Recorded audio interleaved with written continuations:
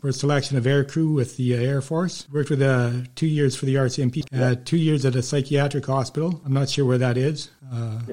And he worked 12 years as a psychologist for selection of Canadian Special Operations Forces, from the assaulters to the close support workers that worked with Special Forces here in Canada. He's a published author. His book of Mindfulness starts here. A Year of Mindful Living is his next one coming out. And like I said, he's a respected psychologist and a man I'm proud to call my friend. And over to you, Frank. So Steve, thank you. Thanks for saying I'm respected twice. I kind of needed that. So the order is interesting because it sort of gives the perspective that I have, which is that I first started working as an organizational psychologist for the Canadian Armed Forces. I was recruited right out of university and stayed there for 10 years doing air crew selection research. For whatever the reason, the story's too long for the podcast, I chose to leave and wound up working in a psychiatric hospital for 2 years. Which was not, it was an eye-opening experience, recognizing to some extent the integrity as well as the attention to detail that members of the forces have that often is not as prominent in organizations that are just a touch more loose with how they deal with people. And then I was recruited to do the same, to work in personnel selection research with the RCMP at the Canadian Police College, and from there went into private practice. As a part of my private practice, we were recruited to do some work for CANSOC in 2007, and stayed with CANSOC to 2018 when I'm 77 when my knee gave out and I couldn't drive crazy spaces over crazy distances anymore. Well, when I said you were well respected, among the troops that you saw at CANSOF, which is the Canadian Special Operations Forces, for those that don't know. Many of the guy came out of your office going, that old guy really knows what he's talking about, so, which is high praise, as you know, from those guys. Yes. And so thanks very much. I mean, truthfully, if you get old enough and listen to people who know more than you do, and most people know more than I do, you get some wisdom on the way. But also what I think is important is that if you start off not seeing people as mental health issues, which is how I started with Canadian Forces, but see people as being individuals who can use their skills that are sometimes, if you think about what some of the people in aircraft do, using their skills that are really, for most people, kind of exotic, and just, some people would call just plain crazy, in order to be very, very competent at a very difficult job. And so you have a different perspective on who you're seeing, is that you don't immediately see them as having a mental illness. You see them as having some things going on that really aren't working out very well for them right now. Well, that's an interesting point you raise, where you don't see them as someone with a mental illness. How did the organizations you worked for, particularly the RCMP and the military, which I suppose you have more experience with, how in that time you were with them did their attitude towards mental illness evolve? Well, when I worked for 10 years for Canadian Forces, I didn't deal with, I saw people who I think the normal civilian would say were absolutely mentally ill because of the things they did.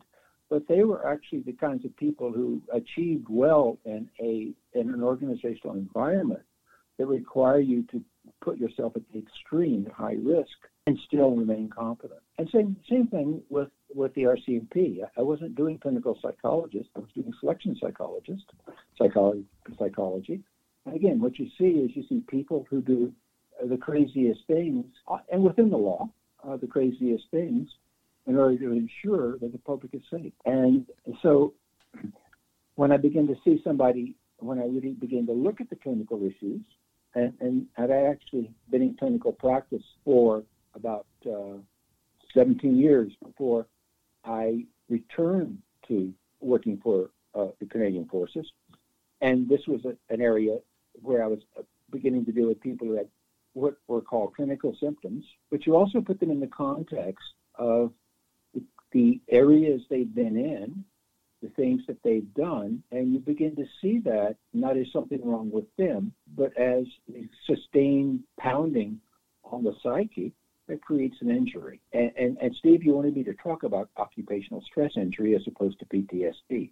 Right. And so occupational stress injury was a term coined by the Canadian Forces, our clinicians within the Canadian Forces, to take away some of the stigma associated with having PTSD, which is a disorder. And so what you want to see is the subtle difference between injury and disorder. So occupational stress injury isn't listed under the DSM-5? No, it's not DSM-5, but... Which is what, Frank, if you would expand on that, for those that don't know? Sure. So it really is, interestingly enough, I happen to be, just when I was working for CANSOF in the aircrew, I spoke to somebody who was coming to CANSOF from a foreign Air Force. It wasn't a Canadian Air Force. And they were also using OSI, occupational stress injury. So it quickly spread around. Yeah, it spread around because I think while it's not DSM-5, BAC certainly uses it in their protocols, Veterans Affairs Canada, and also many first responders in Canada are beginning to use it. So while it doesn't have diagnostic status, and if we're really trying to write a report for an insurance company, it probably wouldn't work. But as a means for letting people know that this is an injury and the approach to how to heal the injury is really very close to the approach you would use to heal any injury, right? As opposed to a disorder. So, was it coined as part of an effort to take the stigma away from mental health disorders? Yes. So, the DSM that we're talking about is actually the Diagnostic and Statistical Manual of Mental Disorders, and I think they're working on number 5 right now. They are. 5 has been published. Right. So what then, you've covered OSI pretty well, what then is PTSD? So PTSD is limited to, people often use it without really having all the factors that provide the diagnosis. And it's the only diagnosis where you have to experience a specific event to be diagnosed. Such and as what? Specific event is either being in fear of your life, witnessing death, or being around death in some way. And that particular part of the diagnosis is unique to any category, to any psychiatric category. And so that's the primary indicator, and it's the one that says if you haven't had that, you don't have PTSD. All right, so something like being under fire would count as PTSD, a possible PTSD right. cause. Something like a mass grave would also be covered under PTSD? Right, okay. All right. Absolutely. But being asked to do something which severely violates your moral code cannot be called PTSD, but it is traumatic. So would it follow under OSI then? Fall under OSI. All right. And it's now they actually have a term for that, moral injury. Right. That's been kicking around for a number of years now. I think it's just sort of gaining traction. Right. Yeah. You hear of OSI, but you don't hear of moral injury. And a lot of the guys I spoke to over the years in my medical practice, if you will, they definitely had some aspect of that, and probably because of our culture, and thou shalt not kill or thou shalt not murder, depending on the Bible you're looking at. Did you find with because you worked with CANSOF for the best part of Afghanistan, correct? Yeah. And did you find that moral injury was definitely a factor, or did most of the guys hold up fairly well under that? There's the enemy, and he's meant to be killed, and I can do that. Those typically weren't the issues. The issues were more subtle, and I mean, recognizing that, especially when you get into the special forces, the sense of what the job is very clear, and so you do understand that it is the intent that you're going to take someone's life, and not in some way that's kind of random, but in the aid of an operation, and to limit, if you will, to limit the damage that person could have done. All right. So the moral injury comes from a broader perspective, which is that you're asked to do things that don't necessarily conform to the need to do that and may have an agenda which is different. So an example might be shooting someone who isn't really, you can't legally shoot. A combatant, That's right. Yeah, absolutely. I know one of the news issues in the last couple of years, well, most recently with the Australian Special Forces, but with our guys earlier, there's one officer who had killed a badly wounded Taliban and was taken to court and discharged for it. Yes, so that would be a moral injury kind of thing. That would not quite be moral injury because that particular incident, the officer felt that it was more humane to end the person's life and allow them to die slowly because they were going to die anyway. Okay. Yeah. So a moral injury is being asked to not. So in one case, and it's not related to Canada, but in one case, the moral injury was targeting a militant who is embedded in an area where civilians are going to die. Would this kind of moral injury apply especially to people, say, who are operating drones from hundreds of miles away? Yeah, it can. I mean, it depends upon how precise they are, but yes, it can. That can certainly happen. The other thing that happens is that leaders, all leaders are not. No leaders are not created equal. No, they're not. Certainly not. Some leaders have the intent to protect as best they can the soldiers under them. Some leaders would prefer to get promoted, and they're looking at ways to protect that path to promotion. So they're there to get the check in the box and not necessarily look after the well-being of their soldiers. Yeah. And that's quickly picked up by the soldiers under these guys. That they're looking for check in the box. They're not fools, and that kind of thing can lead to an OSI due to perceived bad leadership. Not there to help you out, not there to protect you. Yeah. And so the leaders that in that way obviously don't necessarily always have the respect, and but they have the power. Right. And so just doing things that people are ordered to do, if they think that it really isn't necessary, can create moral injury. Is there a way of, other than producing better leaders, which I think the Canadian Forces is relatively good at picking out people and putting them in leadership positions. Although, sure, of course, it doesn't happen frequently, but when it happens, then it is notable. Well, my wife often asks every time I got promoted, do they really know what they're doing? and they didn't. And if they'd known what they were doing and how great you were going to be, they probably wouldn't have put you. Well, thanks for that, Frank. Back onto the topic at hand, PTSD and OSI. Is there any way, I'm thinking of things like resistance to interrogation. Is there any way of inoculating guys against PTSD and OSI? I think that if you, so, and this is the research is essentially my personal observation, so you're not going to find it anywhere, anybody's quite welcome to say that's not right. One of the easiest ways, especially in highly trained soldiers, to prevent PTSD is don't burn them out. Right. Okay? So they get the time to get home and rest. That's right. Because if you think about it, it isn't necessarily the single incident that creates this. Is there no break? And it just builds up. Is part of the problem, like during the first two world wars in Korea, part of the problem is we get home so fast. I mean, we don't have time to sit around with the boys and talk about what happened or what didn't happen or what should have happened. We're home literally from the battlefield to home within days, whereas the troops from overseas had weeks to decompress, if you will. Well, certainly there's no time to consolidate what's happened, but also, especially in a military that's overtaxed, there's no time in between just to get back to normal and see that the world isn't always where in the field. Right, and as many Canadians might not realize, they may realize we have a fairly small forces in comparison to its population and to other militaries, but our special forces in particular go out the door frequently without much of a break in between. Sometimes, That's right. Sometimes days, sometimes weeks only. So they've just come from a highly stressful place like Afghanistan and then end up going into Iraq, for instance, within a couple of weeks of one or the other. Yeah. So that tends to stress the mental health even more, I suppose, yes? Right.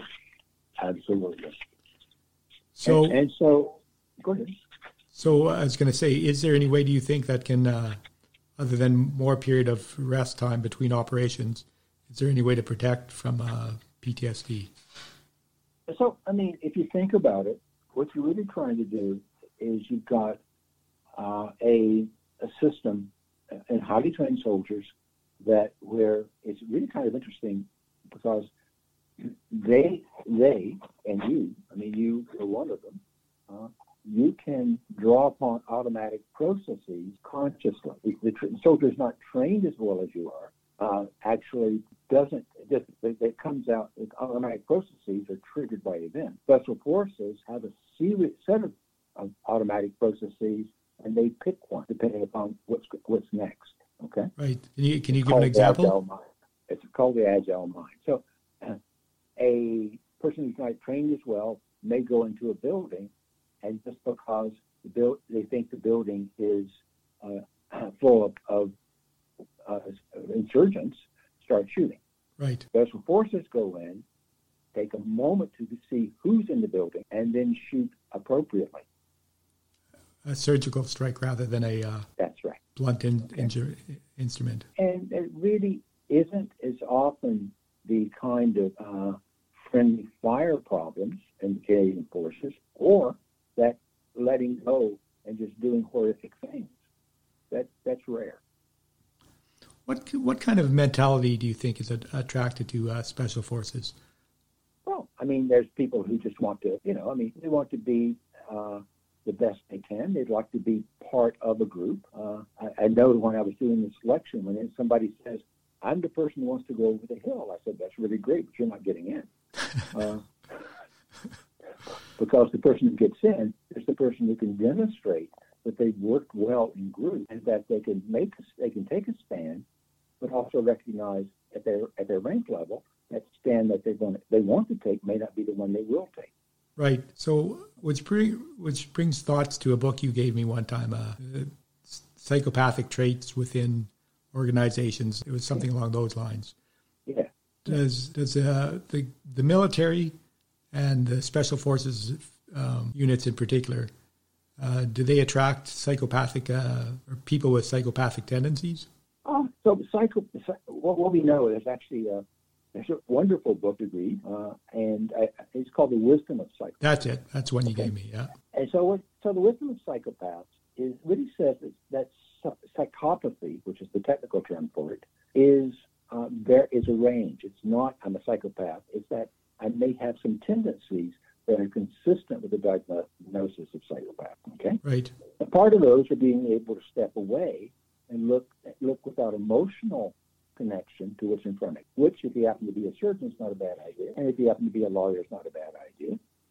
And to some extent, if you happen to be a psychologist who has to differentiate between the tension and the distress in front of you, and your own experience of that, which needs to be distant, is not a bad idea. And so you want some people who are not going to get wrapped up in the emotional turmoil that they're sitting in, and that's to some extent one of the components, but certainly not all the components of psychopathy. I need to be able to do very bad things to very bad people and be able to walk away from that without feeling that there's something really, really wrong with me. And bringing it home to the family kind of thing. That's right. So think about it as having a set of components, and our intent when we're selecting people into the special forces is make sure that not many of those components are in the candidates who come in. And is a similar standard applied to? Is there a similar standard or within police forces, like the psychopathic tendencies or factors? No, it really isn't. I mean, it's a bit of that's the kind of the clinical intuition. Is this person going to do something that's going to harm themselves because they can't manage the reality that they're going to do bad things at times to bad people. Right. And you, for their own protection, you try to make sure they don't get in. It can't be an easy thing to spot, or is it? What we do is we ask them to tell us about what they've done. So we have a test, but we also ask them to tell about what they've done. And the people who are trying to not present themselves authentically will inevitably show that, because they won't talk about anything other than how good they are. So, once you've seen a whole bunch, you recognize there is a pattern that's successful, and then you begin to play with what that pattern is. I don't want to talk a lot more about that, because then people will think that they now know how to get in. We'll skip over that part and get to the next big question I think I have is, how is the Canadian military in general, and you worked with them for a good number of years, how have they changed in either accepting or how grudgingly accepting they might be to mental health and how to treat their soldiers? Well, certainly, I think that the Canadian military is much more accepting of mental health. And I believe that the actual innovation of creating something called an OSI was a way of trying to destigmatize what was happening, and also actually developing a term that was more realistic given what happens. This is an injury. Right. And that's really different from, say, a depression based upon some kind of biological malfunction. This is an injury because the brain has been pushed to limits. That's really kind of strained it. I mean, that's kind of a metaphor. And it's got to be treated like an injury, which is you're going to gradually do some psychotherapy or almost mental physiotherapy to connect yourself to using that thing again in particular ways, and recognizing there's very likely to be some things that are going to be more troubling than others forever, but we're working toward getting back to a place where you can begin to recognize that what you want to do is what you are going to do. As you know, I've been interviewing a number of people with PTSD, and they in no way are somebody you would expect to have PTSD. And by that I mean they kept it under wraps for years. Sure. The feeling was, and I'm saying this as a generalization, and I know you can't generalize these things, but right. They felt that their PTSD was showing weakness and that they wouldn't get support from the above, their superiors.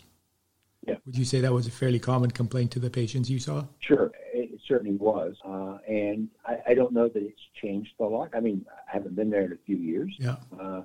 But I do know that the sense of the people who are connecting with it in a healthy way, in a very healthy way, that what's occurring is a acknowledgement that and this is the people who have PTSD, the acknowledgement that their life has changed, but now they see the need to be better with themselves. Now, if you think about it, that doesn't sound very radical, but in a military unit, nobody is looking out for themselves. No. Everybody's looking out for somebody else, because that's how the unit survives. So the unit survives because people are looking after each other. And the stronger that bond of is between the men and the women, the less likely they are to experience PTSD or OSI, would you say? No, the less likely they are to look after themselves if they do have PTSD, because they feel they failed because they're not looking after somebody else. Okay. So the first thing one has to do is to let people give themselves permission to do what they need to do, as opposed to try to get past this and do what they think they should do. This very much reminds me of mindfulness. Yeah. So being aware and accepting of what they have before them. Yeah. And mindfulness, let me just say a couple of things about mindfulness. Mindfulness has been touted, and it works. But mindfulness and also meditation can be very, very dangerous for people with PTSD because it opens up too much space. Yes, I remember when I was training under you for the mindfulness program, you had mentioned something along those lines that it might cause you to be distressed. I was thinking at the time, and I think we had a conversation about how could this meditation possibly be causing you more distress. And then we did the slow meditation, the slow walk. Mm-hmm. And that, I remember it hit me so hard. It upset because it reminded me of military funerals. And it was just so much of an impact. So I can see where it can be dangerous to the individual. Yeah. And so the first thing to do then is to recognize the easiest way to practice mindfulness is to have something that you're doing and just pay attention to it. And it sounds so easy, But our monkey brain takes over and throws us all over the place. But Steve, you've already practiced that. If you're firing a rifle, your attention is right there. Your breath is right there. Well, many times I got guys when they were becoming upset or irate about something or feeling some sort of negative emotion to focus on the breathing. So if you're focusing on the breathing, it's much harder to focus on what's disturbing you and to come back to the breathing every time you got thrown off. And so when you're doing that, what you want to do is to make that focus on the breathing and make that focus on the activity to be something that you're familiar with. And then what you're doing is you're learning to see it all over again because you're paying attention to it again. Right. You're not trying to make it disappear. You're trying to bring it into focus. Right. And understand. Yeah.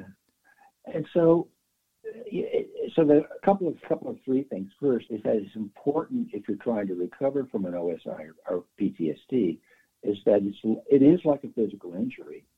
If you don't attend to the distress before it becomes overwhelming, because it's that much. You're going to re-injure. So it's always stopping just before you're going to have to stop. All right. So back to my question to sort of see if I understand it correctly. The organization itself, the military in particular, has sort of accepted PTSD and occupational stress injuries as a whole part of the machine, but the parts of that machine themselves, the soldiers under that are not quite as accepting. They feel a sense of failure or can feel a sense of failure because they think they've let the team down or let the team down.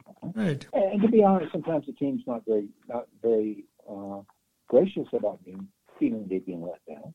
And so they can be pretty harsh. I would say it's a dog-eat-dog world in the military, especially among the combat armed soldiers who we're very well-driven, goal-reaching kind of guys. Absolutely. Who don't let weakness pass very easily, or even perceive. Absolutely, Steve. Absolutely. And so it really is very difficult, but also extremely important when you say it's an injury, and an injury only heals if you play within its limits. All right. So it sort of brings me to another question then. Individuals with PTSD or OSI, what can they do for self-help? I didn't quite hear the last question. The guys who are suffering through PTSD or OSI, what can they do for self-help? Other than seeking medical attention, what can be some of the things they can do to... So, fascinating what happens is that one of the major things about PTSD is you don't trust things anymore. Because the world, OSI's PTSD, the world has moved into a state where you felt totally out of control. Okay, that's what trauma is. Trauma is that the world is not manageable anymore. It's out of control. So, and sometimes what happens is that if you do something physical, the number of people who had suffered from PTSD had taken up stonemasonry just because it's so solid and so predictable that when you're doing it, your attention's there because you can't do it well unless you pay attention. And at the end of it, you saw something that you created. Now, I'm not suggesting that's a magical cure, but it is clear that you're looking for something that allows you to look at it and know you've done it, and it's a felt experience. It's not a cognitive experience. Right. So again, it sort of makes you focus on one thing and rather than scattered thoughts. And the other thing you do that's really important is you trust your body, and when it says, this is not healthy for me, you don't do it. Now remember, that's different from push through. Which is generally what we do in the field. That's right. This is push to. If you have that opportunity within the tempo of the unit you're working with. That's right. And you can create those opportunities when you are doing things that are just doing them. Going to Walmart, for instance. That's a classic one. There's too many things going on, and the hypervigilance is overwhelmed, and you don't know who's there, and you don't know what's happening. And so the anxiety increases astronomically. I've experienced that myself. Yeah. It's only been for short periods of time, but I can remember coming back from an operation, and I think I spoke with you about this, coming back from an operation being really nervous around groups of brown people. I knew why I was nervous, and I knew that didn't make any sense to be nervous, but I was, but I also knew that it would take me a little time to get through it. Of course, I did, but it can be an overwhelming sensation. And you're trying to make it mind over matter, but it's matter over mind. Right. And so ultimately, what you do is you say, "I'm going to go to Walmart. I don't care where. I'm going to go to Walmart and walk in until I know I don't want to do this anymore, and then I'm going to walk out." A lot of the guys I spoke to, they use exercise as a way of coping, and of course, many of them with dark humor. Yes, of course. What your average civilian would think of as very disturbing, they found humorous and relaxing, if you will. But that's right. Sure. What can friends and family do to help somebody suffering through PTSD? What's interesting is that often the person who's suffering from PTSD does everything possible to alienate the family, not on purpose, but the way they manage it is counterproductive, using self-medicating, typically with alcohol or drugs, isolating themselves because they don't want to feel they're different, all kinds of things. Right. Sometimes what helps is that if the family just gets on with their life as they can, without necessarily pushing to include, but always inviting. So stay open to his or her pain, but to make sure that they know the door is always open for them to come in and talk or share or whatever. Absolutely, and that's the crucial part, is that this is going to move only so fast. You can push really, really hard, it's going to move only so fast. You can push really, really easy, it's going to move only so fast. And so what you're trying to do is to look after yourself in the presence of this as a family member. While, hopefully nothing too terrible is going to happen, typically it doesn't. Sometimes it does, and that's tragic, it does. While the person who is actually experiencing PTSD has a sense just to connect with what they need, because their brain is scattered. They don't know what they need. Right. Okay? Which, to sort of sum that point up, one of the people I interviewed, I said, "What can family and friends do to help?" And she said, "Don't nag." Right. So it's only going to go as fast as it's going to go. You're not going to be able to speed it up. Yeah. And if you think about, if you just put it as a metaphor, you've broken every emotional bone in your body. And if you were thinking about having broken every emotional bone in your body, you wouldn't be thinking about running a marathon or even going to Walmart. You would be in a cast in a bed. That's a good analogy. And that's what's happened. I mean, a whole bunch of emotional bones have been broken. And the only way of healing that is through time. Yeah, it's time. Well, time and whatever tools you have in your toolbox, whether that's mindfulness plus exercise, eating well, trying to get to good sleep, not dwelling on the negative. What else can we do? So you asked a question before that I answered. If I answered it badly. So let me give you. You asked, is there anything you can do to buffer against? Right. And I talked about burnout being a component. And so one of the things you want to think about, and this is really important, is that burnout can be to some extent buffered if you spend some time using another part of the brain than the one that's associated with burnout. And so even if you're in the field, it's important not to always be wrapped around what's going to happen on the operation, or when you're going to go out again, or what's out there, or you want to be able to step away sometimes and just do nothing that has anything to do with that. Just give that part of the brain a rest. Whether it could be going to the gym, masonry, or planting a garden. That's right. Well, that's solid advice. And I think at least a couple of the guys I know that I spoke to, and you would know them if I'd mentioned their names, that's what they said too, is taking the focus and putting it into something else. And one of the guys who you wouldn't think is a gardener, he mentioned gardening as a way of refocusing and readjusting and coming back to what he thought was some sort of a norm. So one of the questions I asked each of the people I interviewed was, I can pretty much guess what your answer to this is. Can it be cured? Can PTSD be cured? I've got a knee replacement. Did I cure my knee? I can walk. Is it my knee? No. But it's a knee I can use well. So So what you're so saying in other is words, we're not talking about curing it. We're talking about you've had an injury, and that injury is something that's going to be present at some level, either as something positive that you say, oh, this gives me an understanding of what people go through, or it's something that just because it's changed you, you don't want to have. I've got a titanium knee. It works well enough for me to do many things I like to do. It's not many. Can you still bicycle? Yeah, I do. That's good. Don't run though. I was told your heart only had so many beats and you don't want to use them all up at once. Yeah. Yeah. So don't think of it as being cured. Think of it as coming to an awareness of how the world can be. Right. And the simple fact is it may be curable at some point in time. I mean, the brain is an amazing thing that we just don't know a lot about yet. I mean, there's many things we do know about it, but is there something in there that we can say, you can get over PTSD like you can get over a flu, for instance.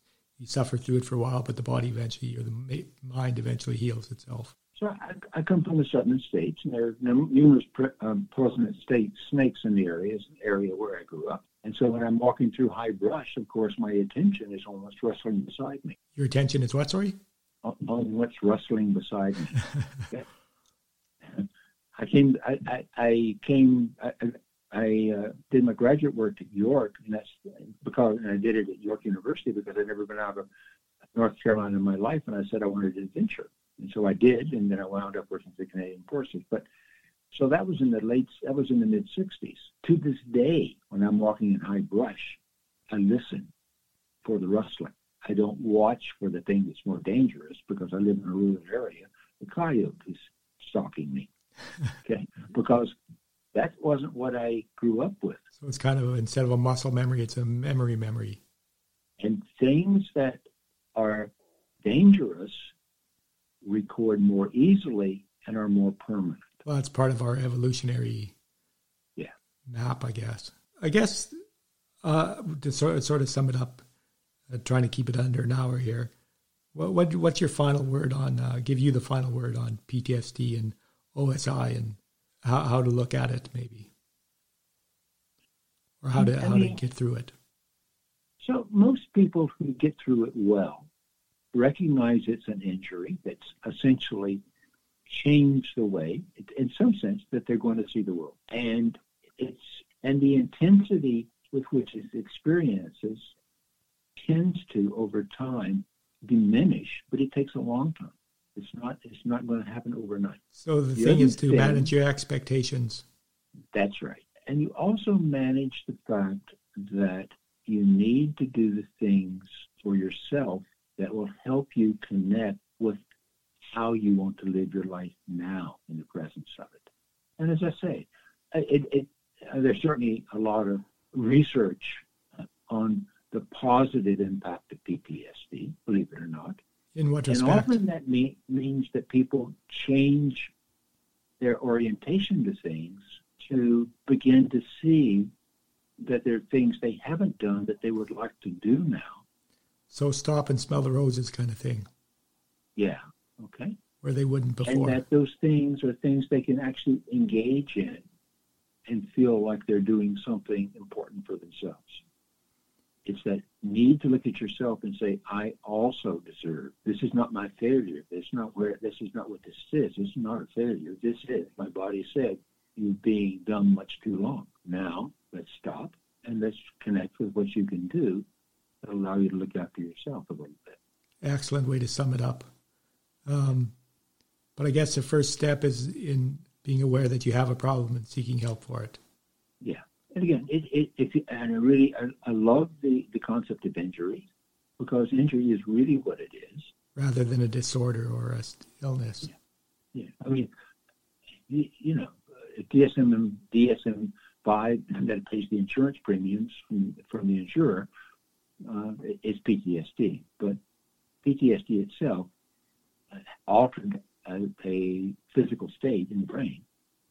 And the response system is high upregulation and a very intense startle response. Which many of us, coming back off of various operations, startle responses, they're or enhanced for quite some time. I guess it's always there, but it's amplified for me, it was weeks at a time. Absolutely. Well, as ever, I've walked away wiser from yet another conversation with you, Frank. Let's just say stay on the line. And all right. Well, once again, thanks a lot, Frank. When does your second book come out? I have it online now if anyone wants it. And I send it out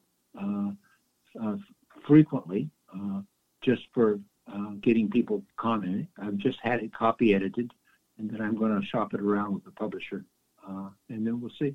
But what I'm actually doing, what I am going to do is it's going to become a 12-month course in developing mindfulness skills for the workplace. And that'll start sometime in January, February. Excellent. Well, good luck to you on that. Give Lynette a hug for me when you see her again. I will. Thanks again, Frank. Thanks again for all of you who are listening. That means you, Mom. And take care of yourselves. Live for today, as you don't know what tomorrow will bring. And look after each other out there. Cheers. Thanks for listening to Raucous Baucus.